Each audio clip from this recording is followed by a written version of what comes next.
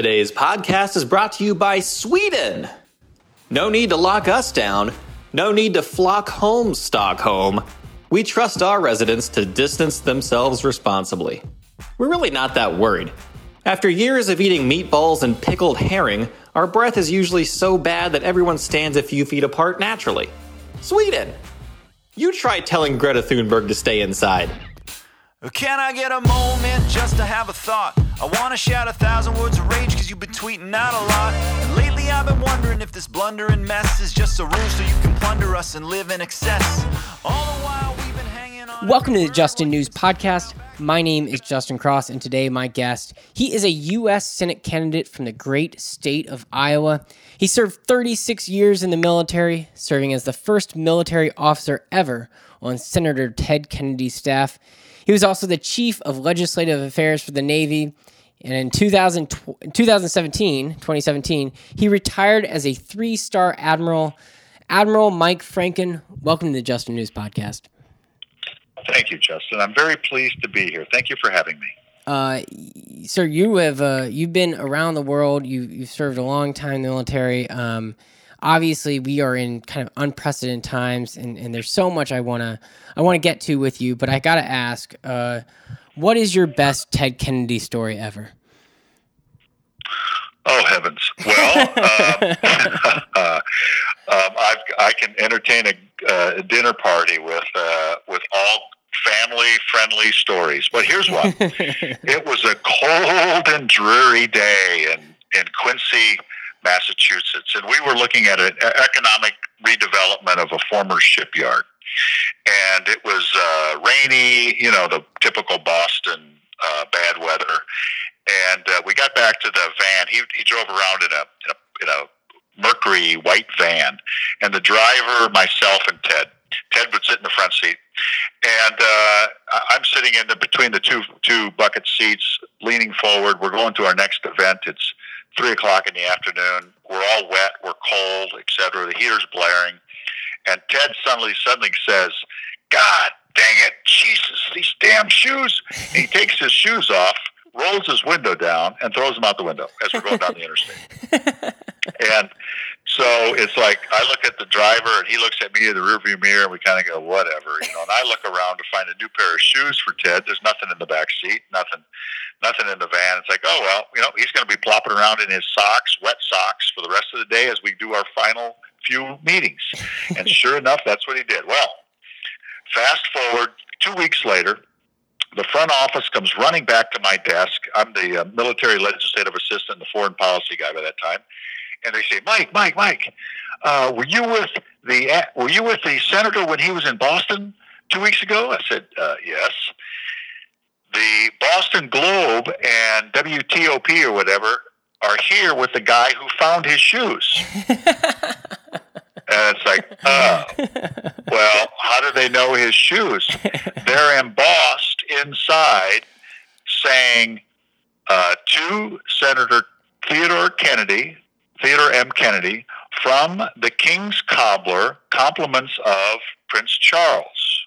Wow. And it's like, oh, son of a gun, that's an inconvenient truth. And what? So they're here to give the shoes back to Ted. What do we say? And I said, okay, I'll handle this. And I went up there, and I was effusive with my praise. Thank you so very much. Oh, my word. It was a dark and cold, stormy day, and he didn't want to get his English driving shoes wet. So we must have put him on top of the car as he pulled on his galoshes, and strange as it may be, we must have taken off. They fell off the car, and you found him. He'll be so pleased. Let's take a picture. Let's make sure. In the meantime, I'm whispering to somebody, go to the floor and make sure Ted Kennedy does not come back to the office. And so we did our kind hugs and talks and photographs, and out they went. We grabbed the shoes, threw them away, and never did the senator find out that he threw his driving shoes away, which he should have never had on. They got wet. They were sitting in the car. They got hot with the heater. They got tight, and he threw them out the window. And they were gifts from none other than Prince Charles. Oh my gosh. How about that for a Ted Kennedy story? That's a good one. And it's family friendly. It was And it's family friendly. That's impressive. They all are. Now, that type of spin that you put on that story, is that when you knew that you were made for politics right there? No, I was made to stay out of jail.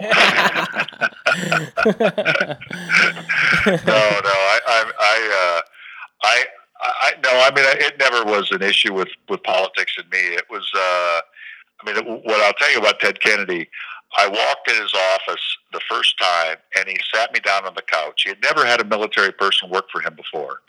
And he looked me dead in the eye, and he said, "Hey, did you know my brother was in the Navy?" And I thought perhaps that he was pulling my leg, right. But he was serious. And I said, "Yeah, I read the book, saw the movie, know all about it." And then we proceeded to chat for 45 minutes. But he gave me unbridled support and a long leash to run the affairs of my shop, pretty much on my own, with minor influence from the front office, and which is the way he ran his office with, I think, competent people making decisions on his behalf for the betterment of the nation and the least among us. And did you know at the time? I mean, was there ever anything in you where you're like, okay, you're working for a politician, obviously a very, very well-known politician, a senator at the time. Did it ever cross your mind that you would be running for to be a U.S. senator yourself? No. I think it's a confluence of issues for me. Donald Trump was elected, which was unfortunate that I thought for a nation, but ultimately after the 2018 election, the midterm, it became clear as I sat and thought about it. I'm a science guy, an engineer, physics guy, and I look at numbers and I understand them. And it became very clear to me with trends in society that this president could very well get reelected. And if that was the mood of the nation, we should put our very best foot forward in controlling his lesser tendencies. And the way to do that is as a holder of a seat in the Senate. And if you look at a resume such as mine, and you ask the question, if not he, who? It was rationale enough for me to clear the decks of what I was doing at the time. I had an international consulting business, and to, albeit late, come into this race to win a seat in the Senate. And why? I mean, you mentioned your background, but I'm just wondering, like, you're running against Joni Ernst, who among senators is fairly well known. You have an extremely impressive background, but why is it, besides like your military background, why do you think you are equipped to beat Joni Ernst and, be able to help turn Iowa blue? Well, in this world, technical understanding matters. So I'm a very technical individual. I'm a futurist. I'm a rural Iowan. I was born and raised in rural Sioux County, an area that went 86% for Donald Trump. I'm the youngest of 9, public school educated. I have a worldwide perspective, having moved 28 times, lived on 4 continents. I know more about immigration than I would expect anybody on the Hill, from a perspective of nations from which immigrants emanate to the pass-through countries, etc. I know international security affairs, national security, the defense industry, industrial complex, budgeteering. I have more years on Capitol Hill working legislative issues than Joni Ernst does, times 2, having been Obama's chief of legislative affairs for the Department of Navy. I have a security clearance since 1978, so I have a clean background, an understanding in worldwide trade, matters of soil dynamics and farming and environment issues that transcend hers. And more importantly, I care about humanity. I care about the Affordable Care Act and putting people on a medical program. I care about violence against women and education and providing a viable future and a quality of life for Iowa. Her voting record has not supported that. It is, in essence, her with her voting record and me that I trump all the things that she used to get elected, military, rural, and the whole pig thing. I spent multiple years working in a hog slaughterhouse. And then from a practical life skills perspective, I represent what we want from an Iowa values and a good governance perspective, which she has not delivered. Yeah. Well, you mentioned a lot of really important stuff there. One thing you mentioned that stuck out to me was the security clearance, because I'm just wondering, I got to ask, Admiral, how hard are those to get? Because as you know, Jared Kushner has one, and I just feel like if that guy can get one, I mean, like, what does it take to get one of those things? It depends.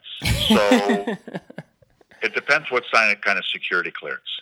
So when you mentioned that before we came online, that I voted against the Iraq War in the Pentagon at the War Planning Group back in 2002. Right. Well, I thought when I cast that vote, the sole person in the room to say, this is a bad idea for the following reasons. I thought I would be put out to pasture. I'd hang up my cleats. I'd finally have an opportunity to go to medical school, et cetera, et cetera. But ultimately, a mere 10, 11 months later, I was Donald Rumsfeld's worldwide ops briefer. Now, to do that job, because you have to have insight in the whole range of military operations across the world, from time-sensitive operations to long leg strategies and technical stuff. I went through a polygraph, a personal polygraph and a professional polygraph, which gives me a security clearance that's unlike the vast majority. But I will tell you that if Donald Trump would have applied for a security clearance before he became president, he would not have made it through the first screening process by the lowest level secretary. That person would have said, "Are you out of your mind?" and put that in not even returned his submission. They would have thrown it away as a joke. Right. It's true. It's absolutely true. I'm not being mean here. No. Absolutely true. And I wasn't trying to ask that question too flippantly, because really, like, somebody like you who has the background that you have, I feel like you're, I think you laid it out very clearly. Like, you're extremely well qualified to be certainly on Capitol Hill. But when you see folks like Donald Trump, the people who surround him, namely General Michael Flynn, I mean, somebody who served in the military, what's your general feeling on what's going on, especially with folks? They talk about how Trump, one of the things that he's doing that is going to be long lasting is that he is tearing down these institutions. And I feel like somebody like yourself believes very much and is a product of those institutions.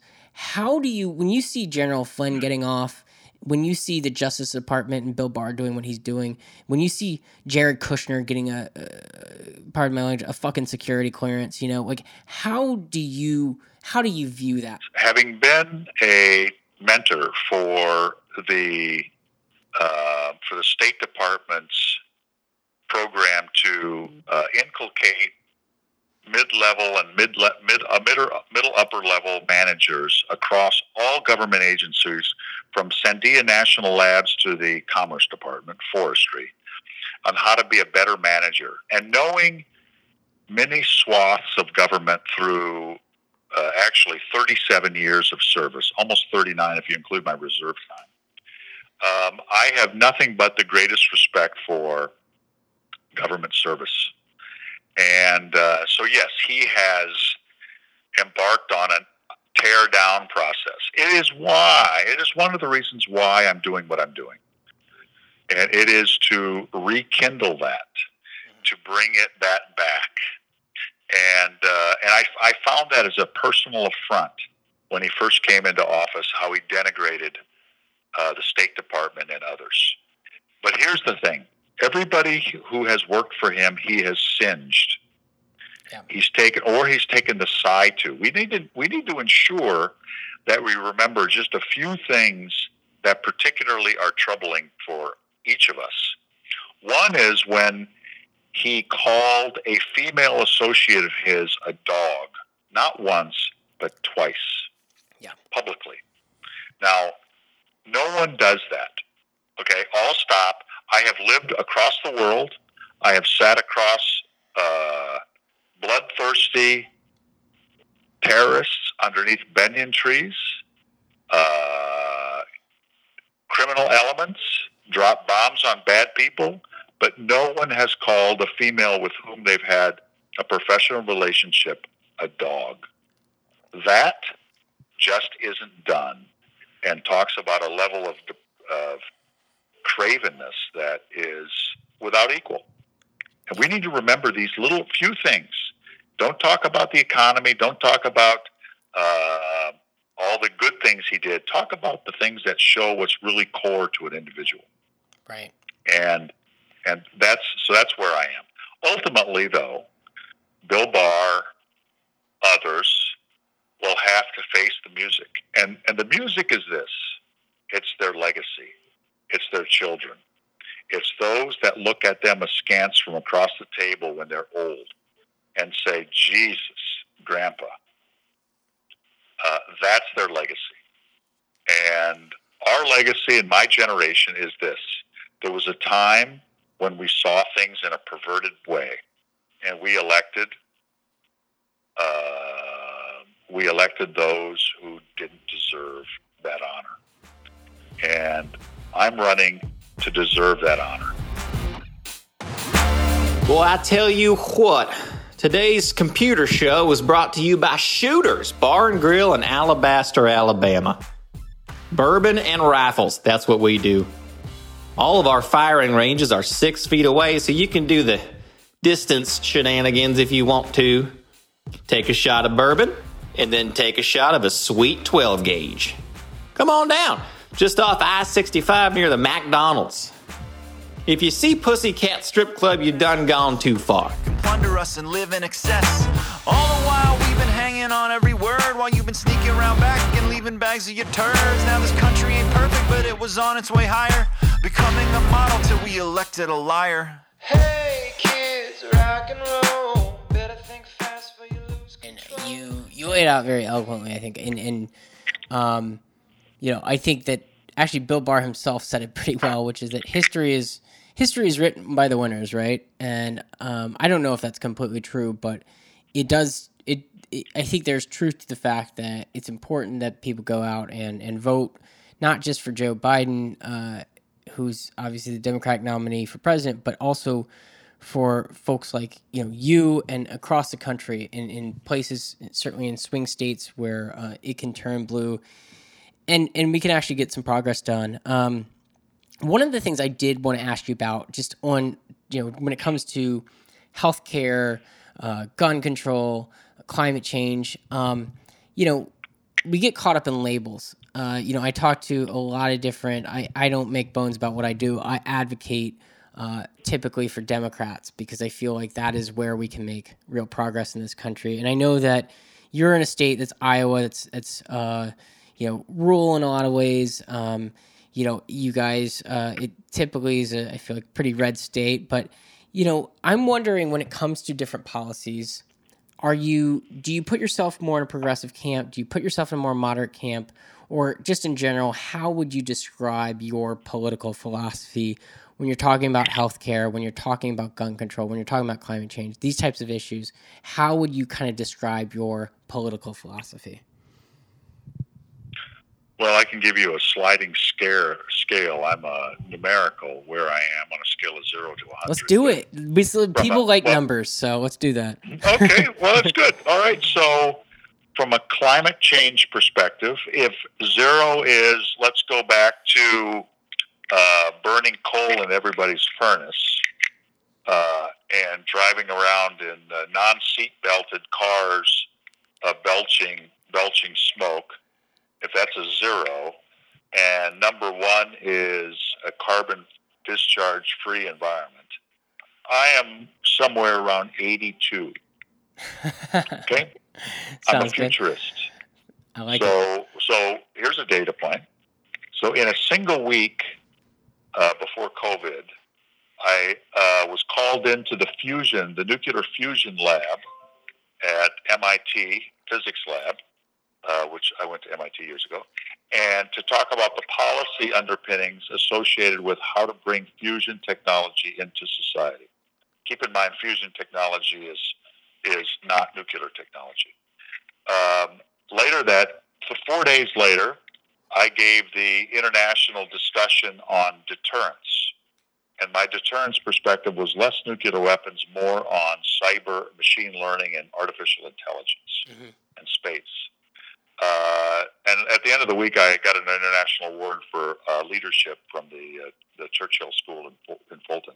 But the short of it is, I'm a futurist, and from an energy perspective, from an environmental perspective, from a certitude of mankind or humankind perspective, lean way forward, aim for the horizon, aim for what's technically and philosophically feasible. From a fiscal perspective, I'm pretty conservative. I think we need to batten down the hatches and do something very inventive to roll back the debt of this country, which is a sin that my generation gave to the younger generation. From a social perspective, I am progressive in treating humankind, in bending over to assist those who are most challenged in society, to cleaning up America's what ails us, from mental health to the disparity in healthcare. And let me see, and it goes on and on.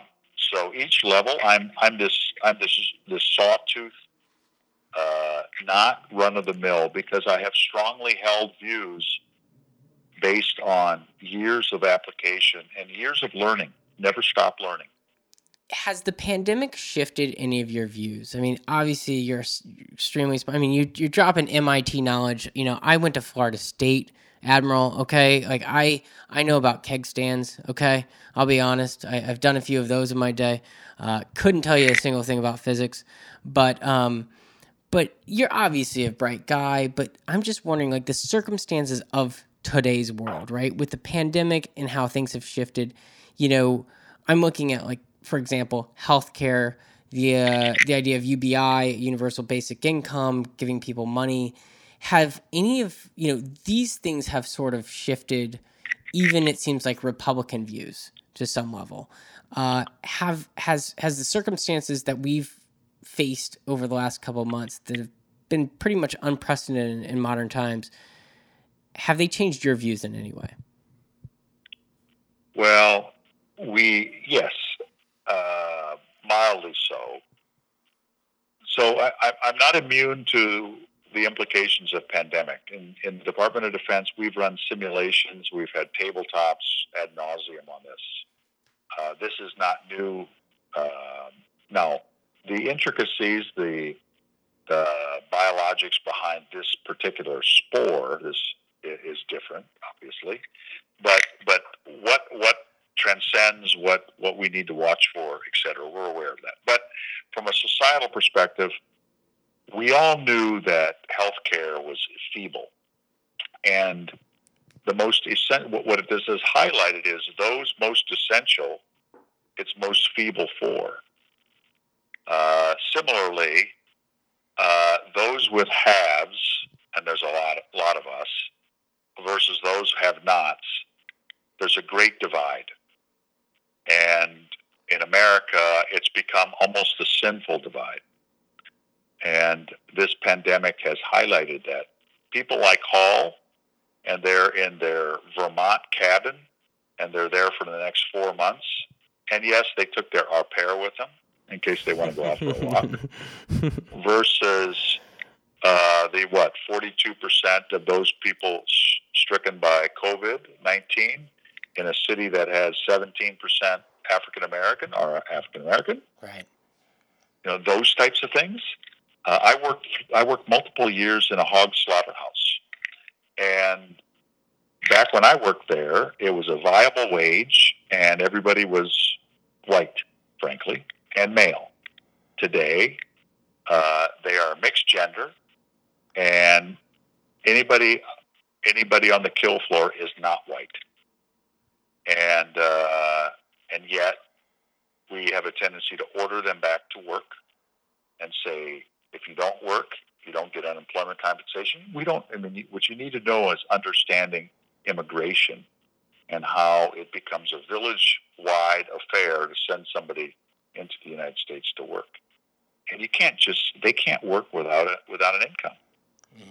So I tell you what the most valuable commodity is as a politician, and that is learned empathy.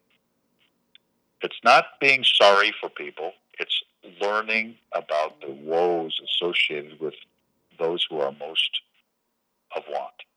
Mm-hmm. And I think that if we as a society should take anything away from this pandemic, it is to look at that. Mm-hmm. The most elderly and the immigrant, the green card holder, and the undocumented. What's one thing you've learned since you've come into the campaign at an interesting time? Obviously, entering politics during a pandemic is probably obviously a different experience than a lot of politicians face. What's like one thing you've learned as a politician that you didn't expect? The power of money in politics is corrupting. I've come full circle on politics, and I'll tell you this. And I'm happy to debate this with anyone, but the process that we use to fund campaigns is broken. The Washington, D.C. reach out into the states to hand select their candidates and then put their thumb on the scale to keep anybody else from entering the fray is corrupting. Not inconvenient, but corrupting. We should call it as such. The Republicans do it, the Democrats do it. The money that is generated by particular candidates because they give a nod to various associations is laughable at the least, sinful at the most. Mm-hmm. Where a candidate who has no scintillation of understanding of a topic, let alone the endorsement of the organization, receives the endorsement only because a powerful figure in Washington says, anoint her. And suddenly that person becomes an expert on Palestinian relations. Mm-hmm. Although I doubt if they've got a passport. I'm not kidding you. Who are you referring to? Who are you referring to, Admiral? It's just the lay of the land. Yeah. It is broken, and we consequently get unqualified lambs for the political process who flail about for 6 years, 12 years, or more, finding their feet and developing their own understanding of the process. But in the meantime, being told exactly how to vote, exactly how to think, and who to support, and to make call time so you make money for the party. Right. And that, my friend Justin, is the eternal truth of politics in America today. Fascinating. That's pretty fascinating. Pretty coarse. But yeah. You know what? I'm spot on in that. Yeah. No, I'm with you. I think I kind of go back to the idea of you mentioned. I give you credit. You went kind of the sliding scale of political topics, and I think that's one where there's a lot of pretty progressive Democrats who would be right on board with you. And I'm not saying that you're not when it comes to obviously certain subjects, but right there, that's definitely something that I always like when I talk to a politician that can talk about the need to take money out of politics and how that can really impact decisions. So, I got a few more, if you don't mind hanging on with me here. Sure. Just a few more here. One thing I wanted to get to, and you and I talked a little bit about this before we went on, but I said it the same way I'm going to say it now. I give you a huge amount of credit because I remember very well the Iraq War. I was a junior, senior in high school, and I remember getting recruited to try to join the military. I grew up in Jacksonville, Florida, where it's a big military town, and obviously it was right after 9/11. There was a lot of rallying around the flag, and I felt in some ways I felt not patriotic for being like, this is a stupid war. Why the hell would I want to sign up for the military during this time? And I wanted to ask you about this because one of the reasons I started the podcast is because I get to talk to really, I think, people who can make a huge influence. And during that time, you were, from what I read, the only member of the Iraq War Planning Board that voted no on the invasion of that war. And first of all, I want to say thank you because I think, as somebody who remembers that very, very well, I could have been, I certainly could have been in that war, and I know people who did. But also just it takes some huge balls, I feel like, to say no when everyone else is saying yes, and doing the thing that is right but not popular. And, I mentioned just the talk about taking money out of politics but the politician that stands out on the Iraq War was, Bernie Sanders. But, you were in a different world then, but you also said no. Can you just talk a little bit about that? Because I think that speaks a lot to who you are and your character. Well, the Navy's been in the Persian Gulf since 1948. And as we went through the process of how to invade the country and came up with 3 courses of action, we call them COAs. And then the White House wanted us to vote on one particular course of action that was our preferred course. And I spoke to Navy leadership and I said, "Hey, how do you want me to vote on this? It's pretty shaky. It's pretty specious, right?" Mm-hmm. And I remember this well-established senior officer, much more senior than me, who said, doggone it, Mike. You're the one that's gone to all those meetings. You decide. I mean, why are you asking me? You know the score." Mm-hmm. And so I went home. I actually had a conversation with my wife and said, "Boy, oh boy, maybe it's time to go to medical school after all, albeit in my 40s." And get the hell out of here. And but as we were going through, there was probably 15, 18 people around the table, and then of course backbenchers on both sides. And so they went around and went to course of action 3, and worked their way around. Came to me and I said, "Navy votes no on any of the courses of action. This is a bad idea for the following reasons." And I listed those. And I had my hands underneath the table. They were sweating, admittingly. And I looked around the table and no one would look at me. Wow. And so there's 2 reasons why people don't do that. A, you're embarrassing them. Or B, you're embarrassing yourself. And I was hoping it was the former. Right. And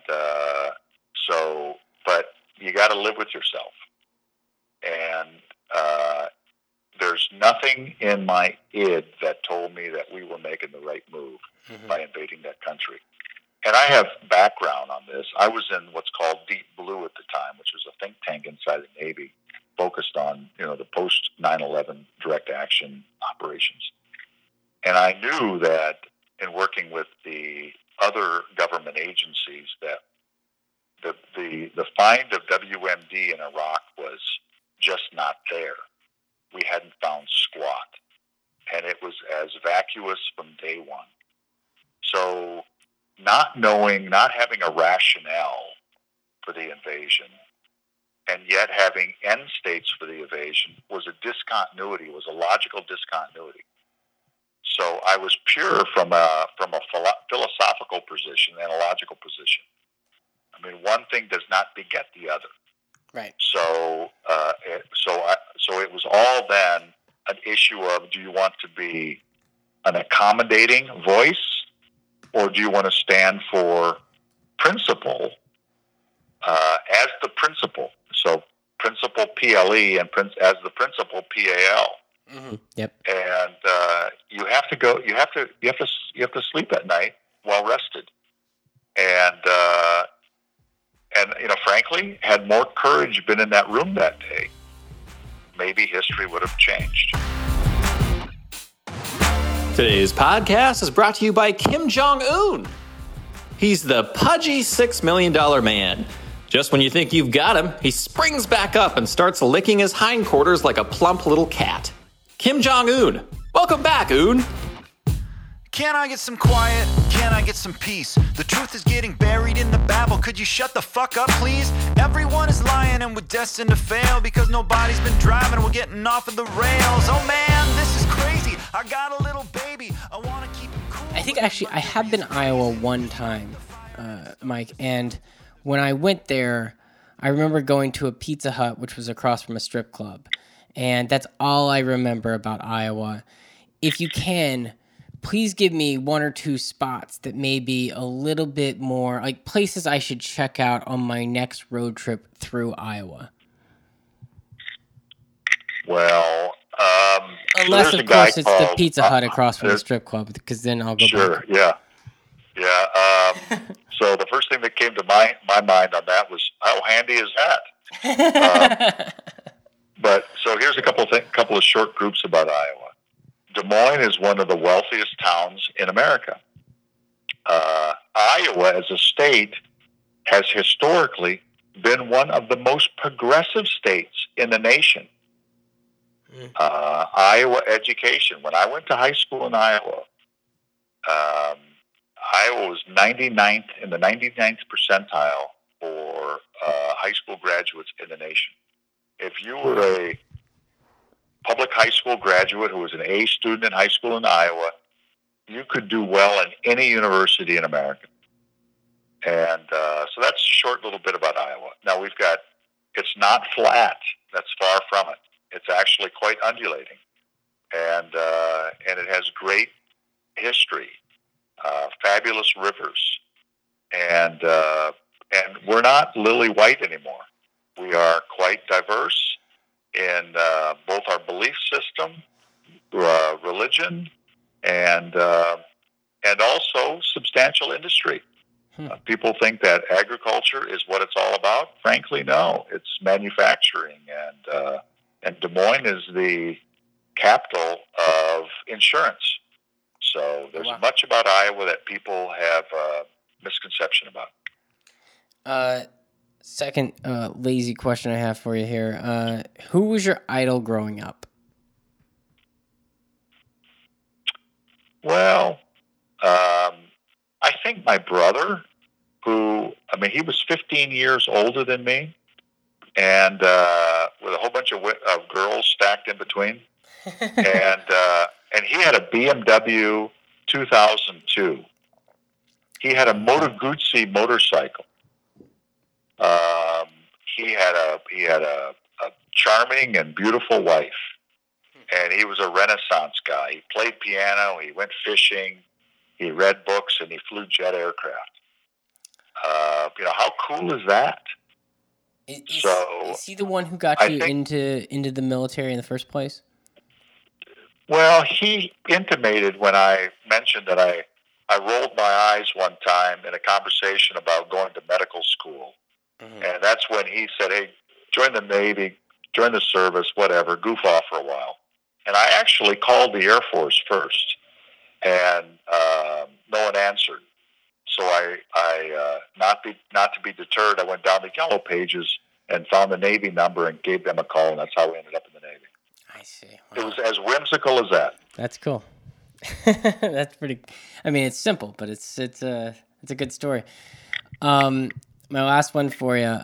What is your favorite Iowa corporation who has supported Joni Ernst? I'm just kidding.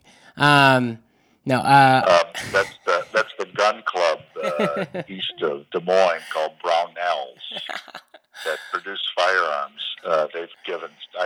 He was a former, I think, the president of the NRA, and the NRA's given her like $3.1 million. Oh my! That was an easy one. You can go. You can do it. Ask another one. Good. Okay, good. Because I got one more. I didn't think you'd be ready for that one, but I should have known. What's your favorite? What's your go-to? I feel like being in the Navy. The one thing I know about military people is they like to have a few drinks and sing karaoke. What's your favorite karaoke song? Well, I mean, I'm not much of a karaoke. I'm not much of an shocking. I'm not much of a bar hound these days. But if I had to sing a karaoke sound, it would be Van Morrison, "Into the Mystic." Oh, that's a good one. That's a good one. Is that going to be the walkout song when you beat Joni Ernst? When you're announcing victory? It'll probably be my to play it at my funeral prior.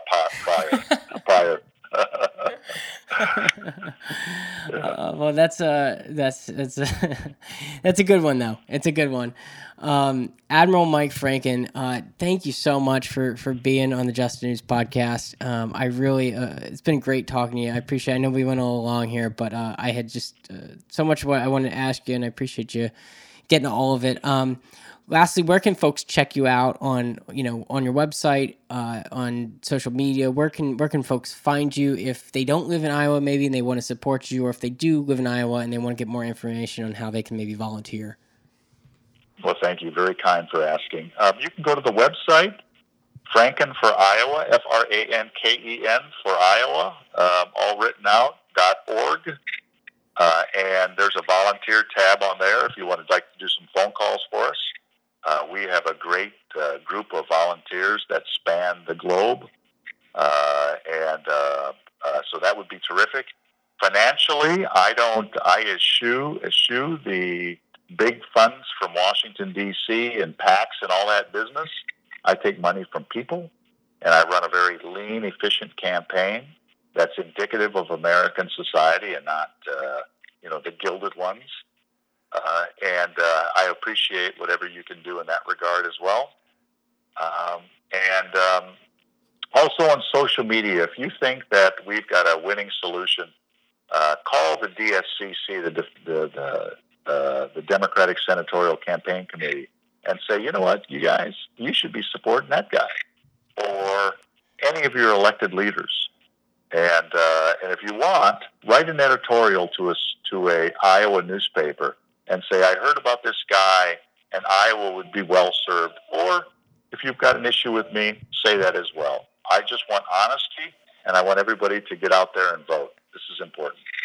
That's fantastic. In Iowa, can people vote by mail, or what's the policy there? They can indeed. You've got a request on my website. You can request a ballot, and that ballot will get mailed to you. You need to fill it out and send it in, I think, by the 23rd or something like that, maybe 26th, and request a Democratic ballot because I'm a Democrat, and you can vote and vote heartily, and that would be terrific. Voting by ballot is the bang this time around. So Go for it. Yeah, absolutely. Well, I will. I'll certainly be checking out that information, and I will certainly do my part to help you out, Admiral Franken. You've been a delight to talk to, thank you so much for being on the podcast. We just got the endorsement of the flagship newspaper in Iowa, the Des Moines Register, who said this guy's for us. So that's a good news story as well. That's huge. Des Moines. As somebody who's lived not in Iowa, I know the Des Moines Register because obviously the caucuses, and so that's a big pickup right there. And I'm hoping for the best for you, and I will, like I said, I'll try to do my part as well and kick in a little bit because you would be fantastic. And you know what? nobody. I've asked that question a couple times now, and nobody's been able to answer that quickly their favorite corporation to support their opponent. So that was impressive to me. I only listed one. I'll give you 10. There's a lot of them, is what you're saying, huh? Yeah. Get money out of politics. Yeah, well, no, actually, many of them are outside the state. Oh yeah, they're grubbers from outside the state. Oh. Right. Well, yes. Thanks so much, Admiral Franken, and I hope we can catch up with you. I hope you get out here and we talk to you before November. Thank you, Justin. Kind of you to interview me. Thank you very much. Nice talking to you. You too. Thank you.